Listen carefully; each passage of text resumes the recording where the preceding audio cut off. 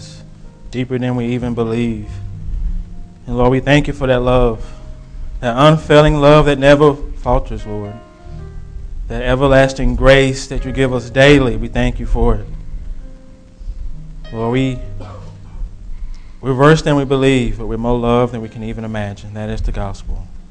And so my prayer today is that as we go to your word, that I would get out of the way and your spirit, Lord, will come and minister to all of us. We all need to hear from our God this morning. All of us come from different places, different issues, different battles. We have one thing in common. We all need a Savior. We all need Jesus and more of him. So be glorified today. In Christ's name I pray. Amen.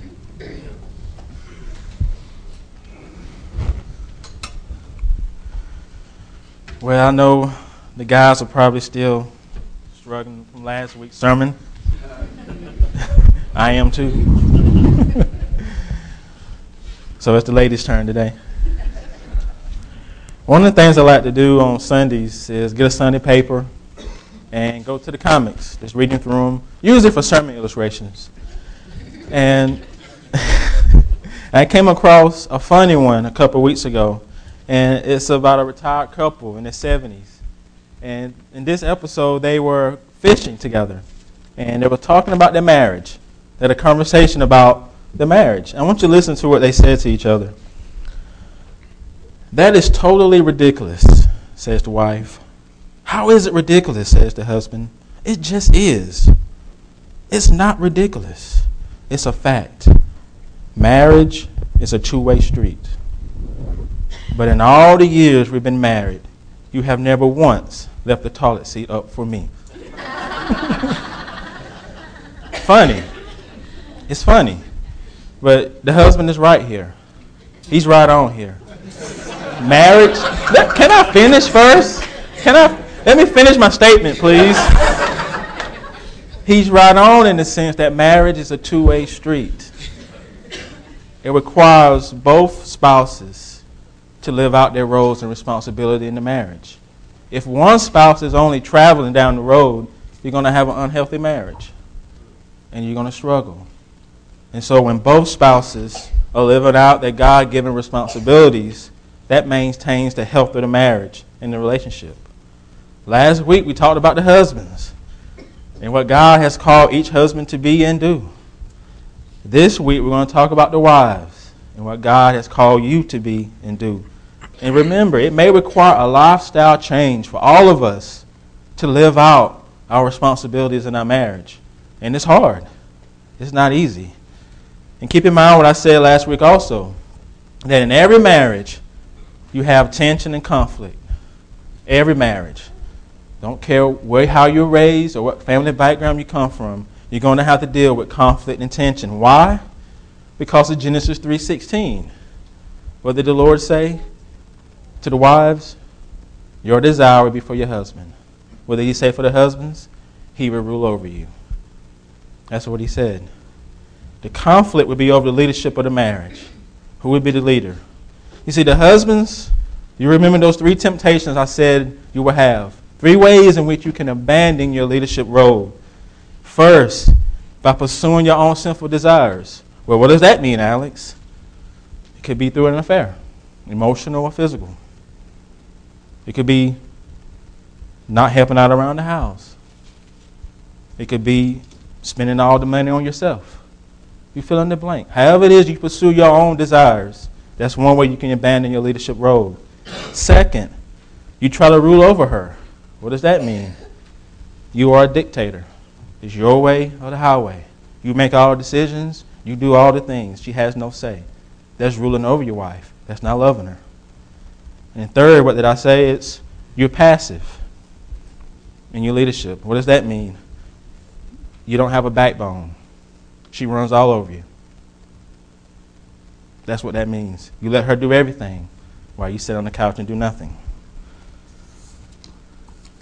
And so every husband fights against that battle by striving to love his wife as Christ loved the church. And so you are to be that sacrificial leader at home. Every husband is. Now, wives, what's your temptation in marriage? What's going to be your temptation? A wife's temptation in marriage is to take the leadership of a husband away from him. When God says your desire will be for your husband, He's not talking about warm fuzzies. He's not talking about great feelings of appreciation. That is a craving to have his role, the craving to have his leadership in the marriage. It's a sinful craving. It's not a good craving. And so, wives, future wives, how will you take your husband's leadership away from him? How are you doing it? Do you know? You can do this by using words to belittle him. Quick to point out his weaknesses, critical of everything he does. Or as one Christian writer says, you use the "I told you so" statements. If you have only done what I asked you to do. I knew it, just like I thought. I only asked you to do one thing. I can't believe you. You never listened to me. See? You always have to do it your way, don't you? Well, I hope you're satisfied. I'm not going to say it. Maybe someday you'll take my advice. Someday. Have you ever used those statements? I told you so statements. You can use your emotions to take away his leadership. Being passive aggressive or trying to guilt him into being the husband you want him to be. What about disrespect? Correcting him in public, in front of his friends, in front of your friends. Slandering him with your girlfriends, your church girlfriends. Correcting him in front of the kids. Criticizing him in front of the kids. Do you battle with that as a wife? Do you struggle with that as a wife? Susan Hunt, in her book, True Woman, she gives an account of how a wife treated her husband. Listen to what this wife says she did. Before marriage, I was attracted to my husband's strong personality. After marriage, the same personality overwhelmed me. I began believing the lie that Eve believed in the garden. I could not be fulfilled doing it God's way. I believed the lies that I would have to fight for my rights and that it was my responsibility to destroy my husband's ego. So I did everything I could to belittle him. I corrected him in public. I rarely expressed admiration and appreciation. In trying to destroy his pride, I was destroying his manhood, elevating my own pride at the same time. I convinced myself that once he changed, I would be a great wife. I was less interested in him. There was no feelings of affection or love. I would rather have gone to an execution than to have been intimate with my husband. I resented the fact that my husband was so needy, and ignoring the truth that even perfect Adam also had needs. Man, I feel for that husband. But she's right. If perfect Adam, before the fall, had needs, how much more your husband who was fallen? He does. What kind of wife are you? What kind of wife will you be? Is it your mission to help and serve your husband, or is it to change him? The woman in this story here said it was her responsibility to destroy her husband's ego, but that was not her responsibility. Not your responsibility. Your responsibility as a wife is to focus on your role and responsibility in the marriage, what God has called you to be. And the same is true for the husbands. Focusing on his role as a husband, not his wife's role. When you do that, wives, focusing on what God has called you to be, it helps you fight against that desire to have your husband's leadership role in the marriage. By focusing on what God has called you to be. In Ephesians 5, if you have your Bibles, it talks about the wife's responsibility. Ephesians 5, beginning in verse 21.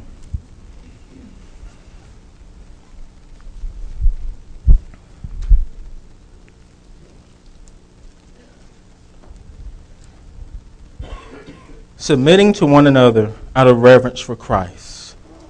Wives, submit to your own husbands as to the Lord. For the husband is the head of the wife, even as Christ is head of the church, his body, and is himself its Savior. Now, as the church submits to Christ, so also wives submit in everything to their husbands.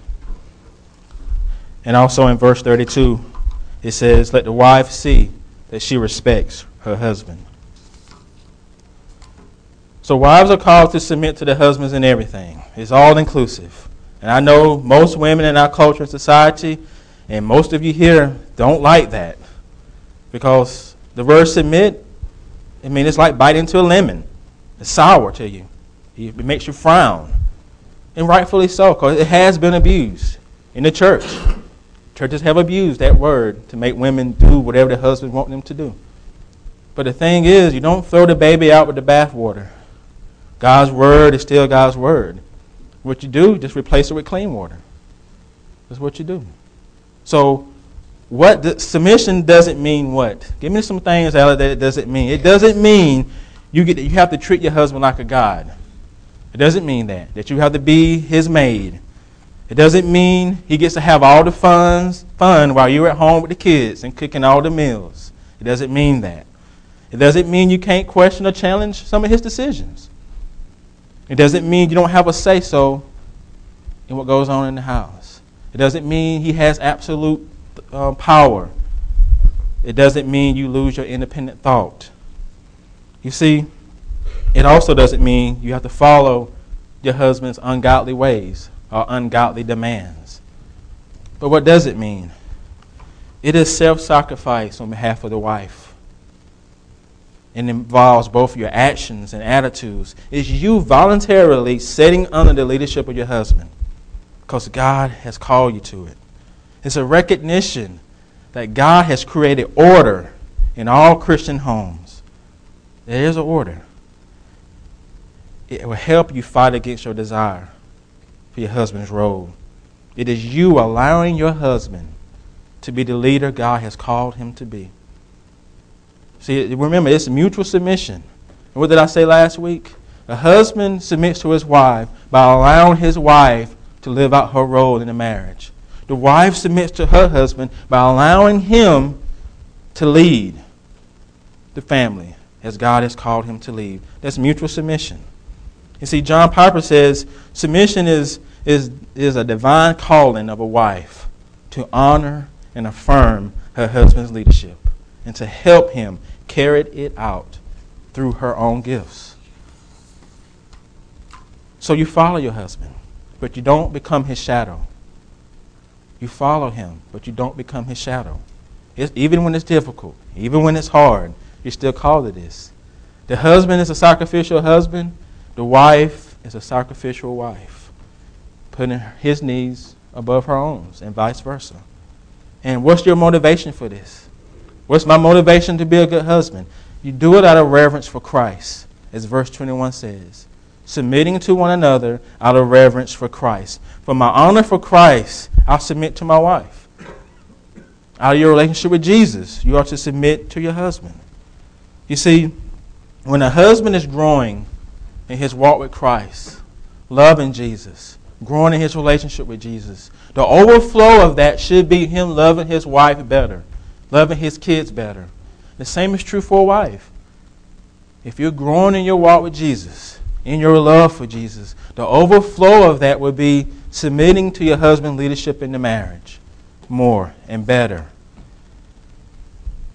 You make it easy for him to lead. You see, none of us can say, I can't say I love Jesus and then I hate my wife. That does not fit. I can't say I love Jesus, I go to church and I love Jesus, but I'm a crappy husband when I get home. There's a disconnect somewhere. There's a disconnect. Because what did God say in 1 John? If you can't love your brother that you do see, how can you say you love me who you do not see? How can it? How can you? So there's always an overflow of what Jesus is doing in my heart, and it works itself out in my relationships with other people, especially my wife, especially your wife or your spouse. The reason Paul gives for wives to submit to their husbands is because the husband has been called and charged by God to be the head of his household. It's a responsibility that God has placed upon every husband, and he will hold every husband accountable for that. Verse 22 says, "Wives, submit to your own husbands as to the Lord. For the husband is head of the wife, even as Christ is head of the church, his body, and is itself its Savior." See, headship does not mean your husband is better than you or superior than you. It does not mean that. It's everything I said last week. If you wasn't here, listen to the sermon. Headship is everything I said last week. It's your husband being a sacrificial servant leader at home. That's headship. And when he's not being that, then he's not living out the headship that God has called him to lead out. It's servanthood.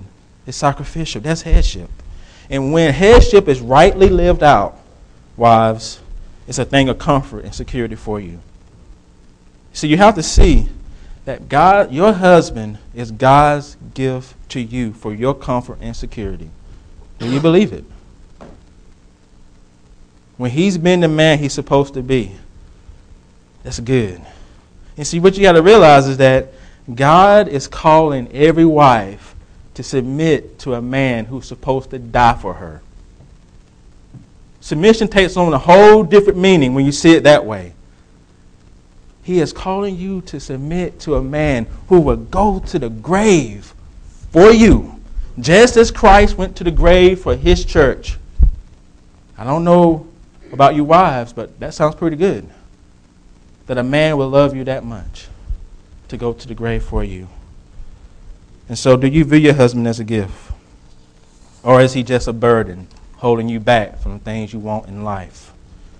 You see, the example that Paul gives us here is between him, Christ and the church. In the relationship between Christ and his church, Christ is the head of that church. It's his body. He is the Savior of that body. And the church is supposed to submit to him. And see, what kind of head is Christ? What kind of leadership does he have for his church? It's sacrificial leadership. The gospel. He loved his church enough to go to the grave. And listen, he did that when we were his enemies. His enemies who cared nothing for him. You see that? That's his leadership. That's his servitude. That's Jesus. And marriage is supposed to represent the same thing. That I love my wife as Christ loved the church. And my wife submits to me as the church submits to Christ. And see, our marriages are supposed to reflect that union. And it's a good thing. How do you live it out? That's the obvious question. I mean, I can come up here and say, you need to do this, you need to do that, but how? How can I apply this to my life? You do this, wives, by respecting and helping your husbands. You see, verse 32 says, "Let the wife see that she respects her husband." Genesis 2:12 says, "Then the Lord said, it is not good for the man to be alone. I will make for him a helper fit just for him." So it's respecting your husband, helping your husband. This is the way you live it out. Every wife wants to know and long for the fact that every wife wants to know that her husband loves her. Every wife wants to know that. Do you love me? And you need to see that every man, every husband wants to be respected by his wife. He does. He wants to know that she believes in him. You see, a husband can have enemies all around him. But the respect and the belief of his wife is a powerful thing to a man. And when he doesn't have it, it breaks him. It does. And so, Wakita's respect and belief in me helps me when things get bad. Because I know when I get home, I got a woman who respects me and believes in me no matter what. No matter what. Every man needs to know that. And think about, most of you are familiar with the old cartoon Popeye the Sailor Man. What happened when he ate the spinach? It gave him strength. It gave him confidence. Your belief and respect of your husband is spinach to your husband. It gives him confidence. It gives him strength. And for, I don't know how God used it, but God made it that way. The helper fit just for a man. How are you doing, wives? How are you doing? It means not talking about him behind his back to your friends, especially your church girlfriends. Respecting your husband that way. Don't belittle him. Don't slander him in front of the kids. Communicate your respect and belief in him. Second is that you help him. You help him to live out what God has called him to be. You see, a pastor says, God intends for each wife you are to complement your husband's gifts, to fulfill God's expectation for your marriage. God has made you in such a way that your husband is really incomplete without you. What did Genesis say? I'm going to make a helper for man fit just for him. The wife that you have, men, is fit just for you. That's the wife God wants you to have. And if things are not going well, you need to work it out. Wives, the husband you have is what God has given you. If things aren't going well, you need to work it out. Now, I know there's times when marriages end. I know that. So we live in a fallen world. So this is not La La Land. But if you love one another, you'll fight. You'll fight to keep it together. So, how else can you help your husband? It means speaking up when you need to speak up. That's a help. Giving him advice. Giving him good counsel. You should be your husband's number one counselor. His advisor. That's his wife. He should value your advice more than some others. You should be a voice of wisdom to him that he needs. His number one cheerleader and also his number one critic in a good way. You should be that for him. Sharing your insights and views with him. Because every man needs that from his wife. But the reality that we live in, what's the reality? In the ideal world, every husband would be a good husband all the time, and every wife would be a good wife all the time. But we live in a fallen world, don't we? We do. The reality we face is that it's hard for husbands to love their wives well, and it's hard for wives to submit like the church. None of us are perfect spouses. None of us will ever be perfect spouses, ever. That's the reality we live in. Why? Because we all have issues. All God's people have issues. You will sin against your husband's wives. Husbands, you will sin against your wife. Sometimes greatly. We have to accept that and expect that at times. That you're going to let one another down. You are. You're going to hurt one another.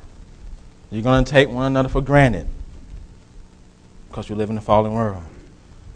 You see, the picture we need to have is that on the one hand, each spouse strives to live out their responsibility in the marriage.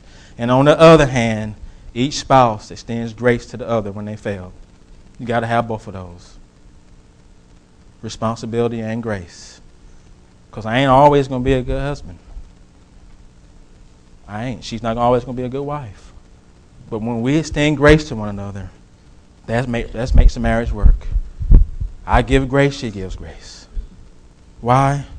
Because God has given us grace. None of you would be here if Jesus didn't give you grace. And how dare we don't extend that same grace to our spouses. That's what makes marriage work. That is a healthy marriage. When you learn to extend grace to your spouse when they let you down.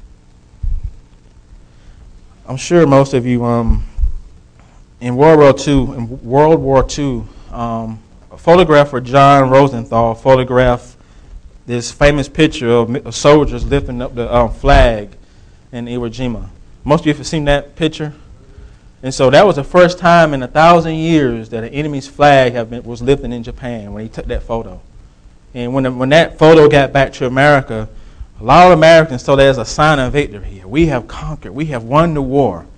Because our flag was raised in this country. And so having a good marriage is a fight. It's like going to war. But the question is, whose flag is flying in your marriage? Who has planted their flag in your marriage? Is it your pride? Is it your ego? Your selfishness? Your self-righteousness? Your unforgiveness? Is it the flag of the evil one that's blowing through the winds in your marriage?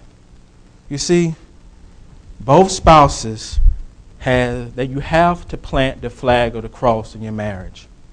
Both of you together. The cross has to fly in your marriage. You has to.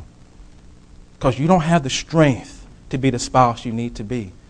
You draw strength from the cross, from the gospel, from the Jesus, from the Holy Spirit to be the spouse you need to be. And so, if the cross isn't flying in your marriage, then whatever flag is there, you need to set fire to it and take it out. And put the cross in it. Because there you get your power from that. There's no other way you get power to be a good spouse. So everything is held at the cross in the marriage. Let us pray. Father, my prayer for my own marriage and the marriages of everyone here is that the cross will fly high and mightily in our marriages. Because both spouses need to look up to Jesus to be the spouses they need to be. Because all of us have sinned. All of us have hurt one another. And we need to learn how to extend grace to each other as well. Learn to forgive when we have been hurt. And only through the gospel, only through Jesus working in our hearts and the Holy Spirit changing us, can we do that. So help us to live out our responsibility and also help us to give grace to the spouse when they fail. So thank you, Father, for all you've done and all that you're going to do in our lives. In Christ's name I pray. Amen. All right, women, how are we?